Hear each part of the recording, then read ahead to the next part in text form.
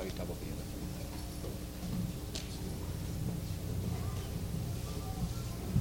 let's bow our heads and pray. Lord, I thank you today for Marcus. Thank you for the almost 49 years you've given him to the earth, and I pray that you bless him, especially on his birthday, on his 50th birthday. Be with us now. Give us the message from you. Give us ears to hear it. I pray in Jesus' name, amen. Thank you, Tim and team and the children and Benson and Jackson. This morning, we were in the back room preparing for the service, and I thoroughly enjoyed Jackson and Benson and Megan and Chris and Naomi and Tim and I thought half of our team that's leading this morning is under 15 years old, and that is a beautiful thing. It is a beautiful thing to be in a church with a group with children. There are many churches who would want what we have. It is a gift. And in this Christmas season, we often think about it a lot about children, but let's celebrate the children we have and our families. One of the things that as they sang this last as they sang this last song, I thought about it's asking us about Christ being king. Now, Christmas is often portrayed about a little baby in a manger. It's about Jesus coming to earth, and that is so true, and we don't want to minimize that. But there is another part to Christmas that we don't often think. And by the way, if you go to any shopping mall right now, they think they know what Christmas is all about. But and there is a sense where Christmas is about giving and so on. And I never want to kind of minimize the opportunities we have during those times. But on the other hand, as believers, as followers of King Jesus, this should point us back to thinking about a time of reflection in our own lives, a time of gratefulness for the gift that God gave, and a time of thinking about what is it that Jesus, the baby Jesus, and then his life calls us to as his followers. Now, we will turn your Bibles to Luke chapter 2. Benson read the first part, and I want us to reflect on the two pieces we have heard. The Christmas story in Luke 2 is very familiar. And then Jackson read from Matthew about the wise men coming. And we'll talk a bit about that in a minute. And while you think about that, I'd like to read another scripture to you. This is from Galatians 4:4, and it says this: "But when the fullness of time had come, God sent forth his Son, born of a woman, born under the law, to redeem those who are under the law, so that we might receive adoption as sons. And because you are sons, God has sent the Spirit of his Son into our hearts, crying, Abba, Father. So you are no longer a slave, but a son, and if a son, then an heir through God." It's the Apostle Paul writing, and he's saying, when the fullness of time had come, God sent forth his Son, born of a woman, born under the law, to redeem those who are under the law. Now, it is easy for us to assume that when Paul writes that, he is meaning the Jews. And there is a sense where he means that, but he also means you and I. And I want you to catch the import of that first part of that passage, but when the fullness of time had come, or when the time was exactly right, when the perfect time was, God sent his Son. And it's easy, we sometimes question and ask, why is it that God didn't just send Jesus as a full-grown? We put a lot of emphasis on his cross and the resurrection, and we should. Let's not minimize that. But God had a plan, and he had a timing, and he did it perfectly. And when Jesus came in the stable, in the form of a baby, that is done according to God's plan. Jesus could have parachuted in, taken care of the sin in the world, taken care of the evil and the injustice in the world, and he would have been fully God doing that. But he didn't. He came as a baby living in the mess and the muddle of a very difficult world. Think about his birth.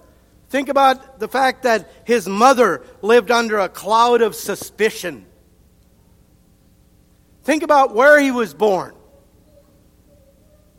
Well, in this nation, a broken nation, God had made this promise to this nation, but it feels like nothing is happening. They're under the thumb of a very heavy dictatorship in Rome.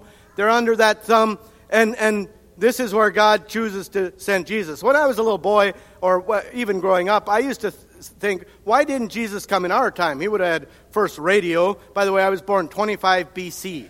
Does anyone know? It's my birthday. 25 before computers. BC. So Jesus could have come and the word could have spread much more rapidly. But it is important for us to understand that God had a perfect time, a perfect place, and a perfect way to send his son. And this is it. It is in this broken woman's arms in a stable.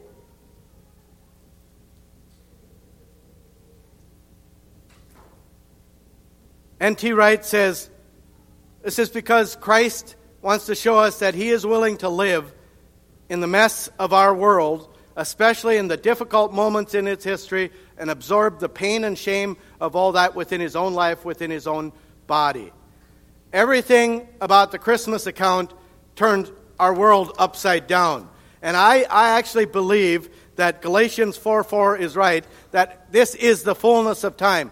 And in order to understand that, we need to back up a little bit and say, what is the plan of God in the world? Did Jesus come to be the Savior, or did he come to be something much more than that? And I think he came to be our Savior and our Lord, but also our King. And that is reflected over and over in Scripture. Please now follow along as I read from Luke 2. And Luke 2, verse 22. When the time came for their purification, according to the law of Moses, they brought him up to Jerusalem to present him to the Lord. As it is written in the law of the Lord, every male who first opens the womb shall be called holy to the Lord. By the way, that's why it's important that he is the firstborn. And to offer a sacrifice according to what is said in the law of the Lord, a pair of turtle doves or 2 young pigeons. Now there was a man in Jerusalem whose name was Simeon, and this man was righteous and devout, waiting for the consolation of Israel, and the Holy Spirit was upon him. And it had been revealed to him by the Holy Spirit that he would not see death before he had seen the Lord's Christ. And he came in the Spirit into the temple, and when the parents brought in the child, Jesus, to do for him according to the custom of the law, he took him up in his arms and blessed God and said, Lord, now you are letting your servant depart in peace according to your word, for my eyes have seen your salvation, that you have prepared in the presence of all people a light for revelation to the Gentiles and for glory to your people Israel. And his father and mother marveled at what was said about him. And Simeon blessed them and said to Mary his mother, Behold, this child is appointed for the fall and rising of many in Israel, and for a sign that is opposed, and a sword will pierce through your own soul also, so that thoughts from many hearts may be revealed. And there was a prophetess, Anna, the daughter of Phanuel, of the tribe of Asher. She was advanced in years, having lived with her husband 7 years from when she was a virgin, and then as a widow until she was 84. She did not depart from the temple, worshiping with fasting and prayer night and day. And coming up that very hour, she began to give thanks to God and to speak of him to all who were waiting for the redemption of Jerusalem. And when they had performed everything according to the law of the Lord, they returned into Galilee to their own town of Nazareth. And the child grew and became strong, filled with wisdom, and the favor of God was upon him. Now, last Sunday we heard the first part of Luke 2, and this morning we want to look at the last portion of this.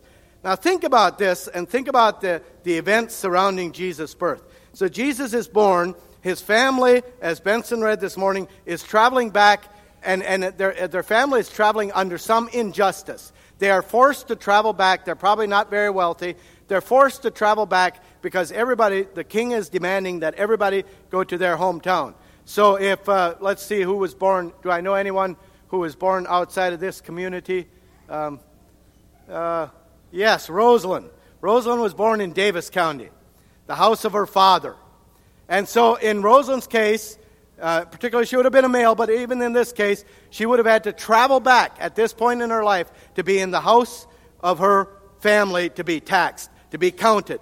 And I'm sure that people were complaining violently about this and saying, well, what is the deal? Why do we have to do this? Shouldn't somebody do something with this leader anyway? We should have a revolt. When is the Messiah going to come? When is the king going to come? And then, so Mary and Joseph travel back, and they're back, and Mary's labor pains start. And now think, I've never had this experience, but I've been around a few people who have, and it's like something's happening now, and you're not going to stop it. And, we're so far from home. If we were home, Mom could help. If we were home, my sisters could help. But we're not home. And who do I get for help? And as Tim last Sunday, right? Tim? Yes, Tim last Sunday. As Tim so ably explained, that she went in the stable, and it's not even recorded that Joseph was with her. Mary had her baby. Most likely Joseph was out wandering around trying to find a midwife, a place, and there was no room at the inn. And as Mary's holding that baby, now you know the absolutely marvelous accounts of the fact that she's a virgin, she's holding this baby. Think about what went through her mind as she held the God of the universe in her arms, wrapped him in swaddling clothes, and pretty soon she hears a knock at the door. Or hears a noise coming, and she thinks, well, maybe somebody's coming to worship, somebody's coming, and instead it's a bunch of shepherds. Now, as in that world, as in this world, shepherds are not often so well respected. They weren't there. And the shepherds would have come in, and they said, well, we saw this marvelous sign in the sky, and these angels came. And Mary thought maybe they got into the Christmas cheer a little early. Well, no, they didn't have Christmas then. What are these guys saying? But they come and they tell her, and it keeps over and over again saying she marveled in her heart. And then after the time of purification, which was a normal part of the process, she takes him up to the temple. And in this moment again, you have this wonderful moment where Simeon walks in, they meet somewhere in that room in the temple, and Simeon starts talking about this child. And now note what Simeon says. He says, he was waiting for the consolation of Israel. What is the consolation of Israel? And then he says, a light for revelation to the Gentiles and for the glory of your people Israel. And he said, this is a sign. This child is appointed for a sign that is opposed, so that thoughts from many hearts may be revealed. And then Anna is there as well, and she is giving thanks to God for this child, and she spoke about him to all the people who were waiting for the redemption of Jerusalem. Notice it doesn't say anything about Jesus coming as a Savior for the world. It says for the redemption of Jerusalem. And when Paul writes about this in Galatians 4:4, he says, when the fullness of time was come, God sent his Son in the right time in the right place, so that all who are under the law may be redeemed from the power of the law. And if you are a part of that family, you are a part of this. Now, as I was thinking about this, I began to see this kind of theme where God is saying, this is not some remote happening. I'm suddenly not done with my chosen people. My chosen people is just beginning to expand. And we have to go back into the story to see this. So God creates this world that is perfect. Man breaks that by sinning. And then God tells Eve, he said, I am going to send one who is going to deliver the world from the power of the evil one. And of course, Eve has a child, and she names him the Gotten One, and he proves very quickly he is not the one. And it's all this cycle through history. And then you have that scandal of God coming down and speaking to this man, Abram. And he tells Abram, from you are going to come many people. I'm going to bless the world. Through you is going to come this place. And Abram has a son, very late in life. He has a false start and then a son. And then the Son proves that he is, and it just goes on. And you have this kind of very broken people, Israel. And it's easy for us in the modern world to look back at Israel and say, man, they were terrible. God gave them all these signs, and they just walked away from God. Let me ask you the question. Has God not given us the same measure of sign? And the same one who came to redeem Israel from the power of the law has come to redeem us from the power of the law. But he makes some claims on our lives. And as we think about Christmas, it is much more than a baby born in a manger. It is actually the King of the universe. Read Daniel 7 sometime. And think about Daniel 7 when the Ancient of Days sends his Son. And he's given the power of the universe. So I want us to think, so the manner of Jesus' birth is very important because it is not Jesus just parachuting in. This is the Jesus coming to fulfill the prophecy, and he's building on something. You are not the Christian church today is not part of something distinctly separate from Israel. We are the new Israel whose hearts are circumcised, and all the promises of God in the Old Testament apply to us. And Jesus fulfilled all the law of the Old Testament and gives us power to live above the law. We are the true people of God. We're not disconnected from the story of God. The Old Testament isn't something we should kind of shove to the back and only read at certain portions. It is a part of the story of God who wants to bring his power to bear. And when Jesus was born, that whenever it was, whatever day, in that stable in Bethlehem, it was like D-Day. It is the breaching into Satan's territory, and it is given, it is meant for us to see it, that this is a mighty deliverance. Read Revelation 12 sometime this week, and think about that being the Christmas story. Revelation 12 says, and a woman gave birth, and Satan came after that child and the woman, and he chased, and there's this powerful story, and it is a part of the Christmas story. So God gave his Son in this manner, in this way, because he is coming into the world to be the King of the world. And if you read the story of Jesus in any other way, you are misreading it. And it is very clear from Simeon and Anna here that they see him as the deliverer of Israel, as the consolation of Israel. Now, let's just look a little bit at what Simeon says. Simeon says that he's looking for the consolation of Israel. He's waiting for the consolation of Israel. This is a term that was in common usage because the people were waiting for a Messiah, a deliverer, somebody who would come to deliver them from the power of the Roman world, from their oppressors. And Jesus came to do that.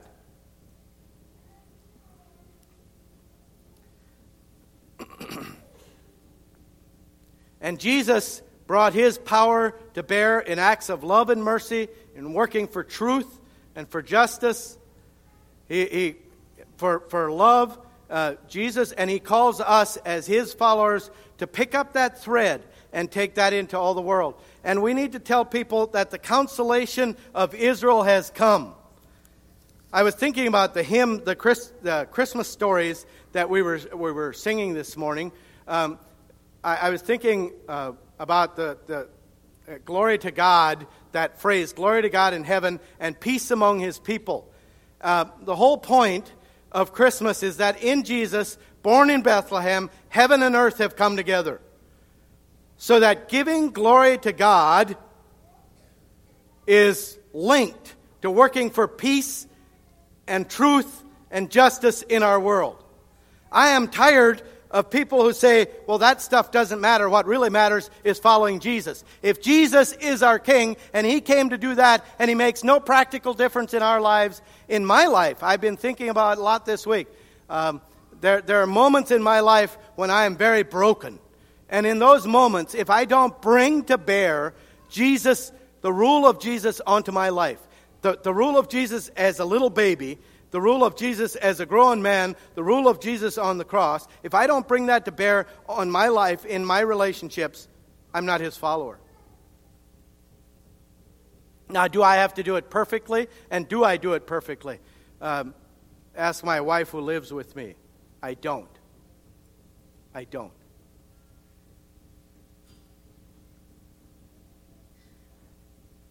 And then there is also this strange account that Jackson read about these wise men.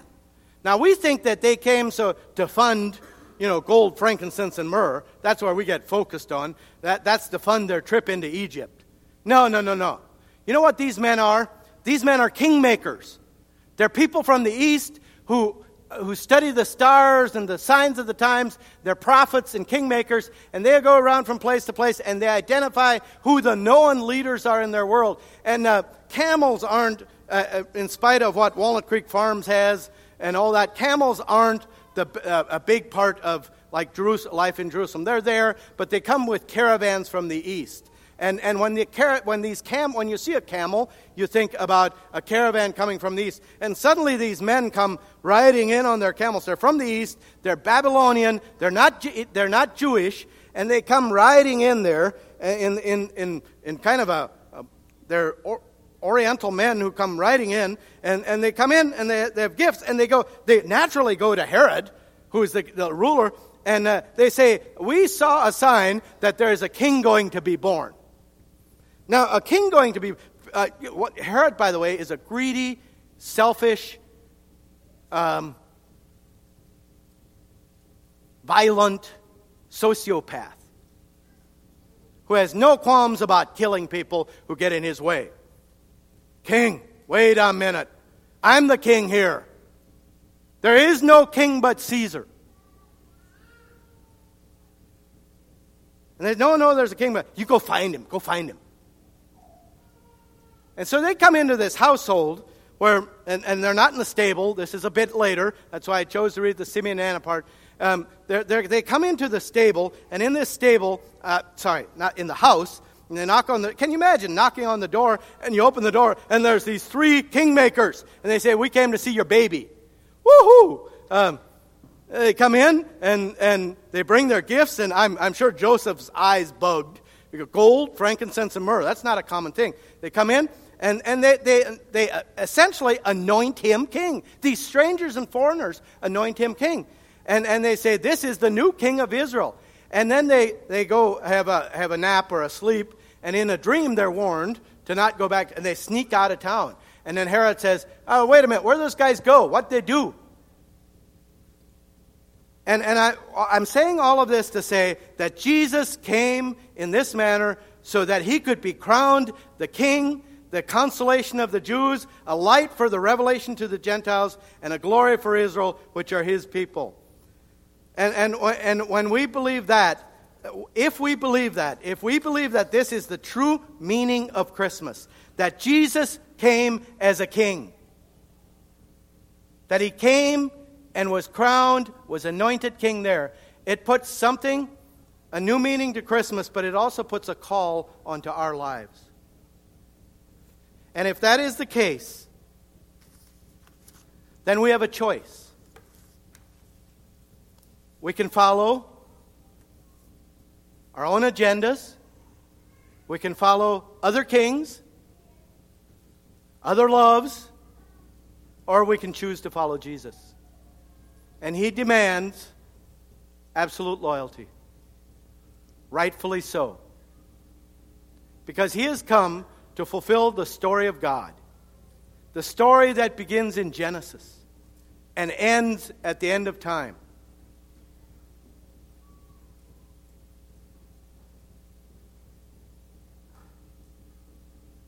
I read this story this week about a 2-year-old who was just getting to know the Christmas story.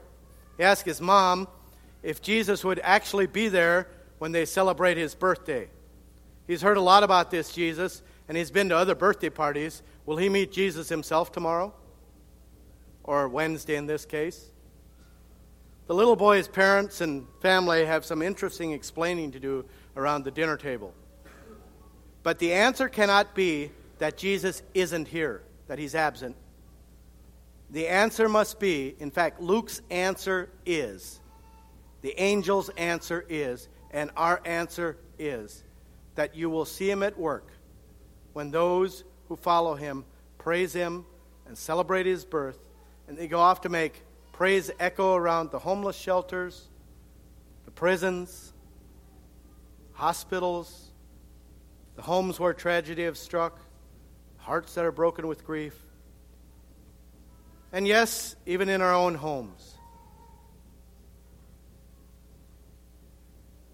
And if you add the other parts of the story together, that if you really want to see Jesus, learn to look for him in the faces of those in need,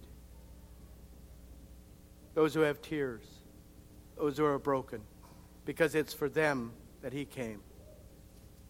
So he puts a call on our lives. And the call is simply, will you follow the one born in Bethlehem? Will you anoint him king? Will you take on the story of being one of his followers? Let's stand together, worship team.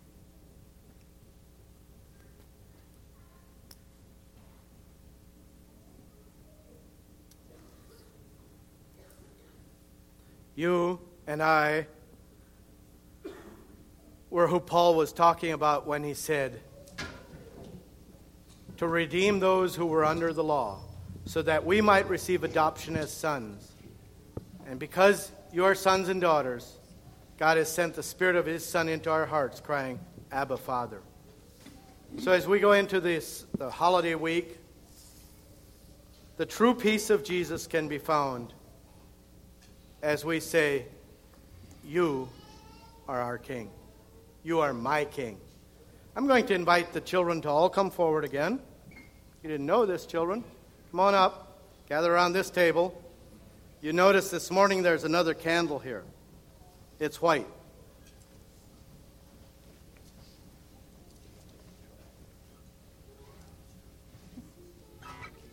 And so when Jesus came 2,000 years ago in that stable in Bethlehem, today we're celebrating the fact that he came not only to be a baby, but to be the King of the universe. And he puts a call on each of your lives. Who wants to light the middle candle? Who hasn't yet? Oh, I'll let you take care of that. So you light the white candle. This represents Christ. Thank you. Let's pray together. Lord Jesus, I ask and pray that I think many of the adults would want to be gathered here and be a little child and celebrate the wonder of you coming as our King to deliver us from something much bigger than ourselves and deliver us to something that is bigger. I pray that you would bless our week, bless our interactions with families, bless our interactions with the brokenness of our own families, our own lives, but also bless and help us to be grateful for all the good gifts that you've given us. May your name be glorified. Thank you for sending your Son. In the name of Jesus Christ, our King, we pray. Amen. You can go back. Or you can all just sit up here.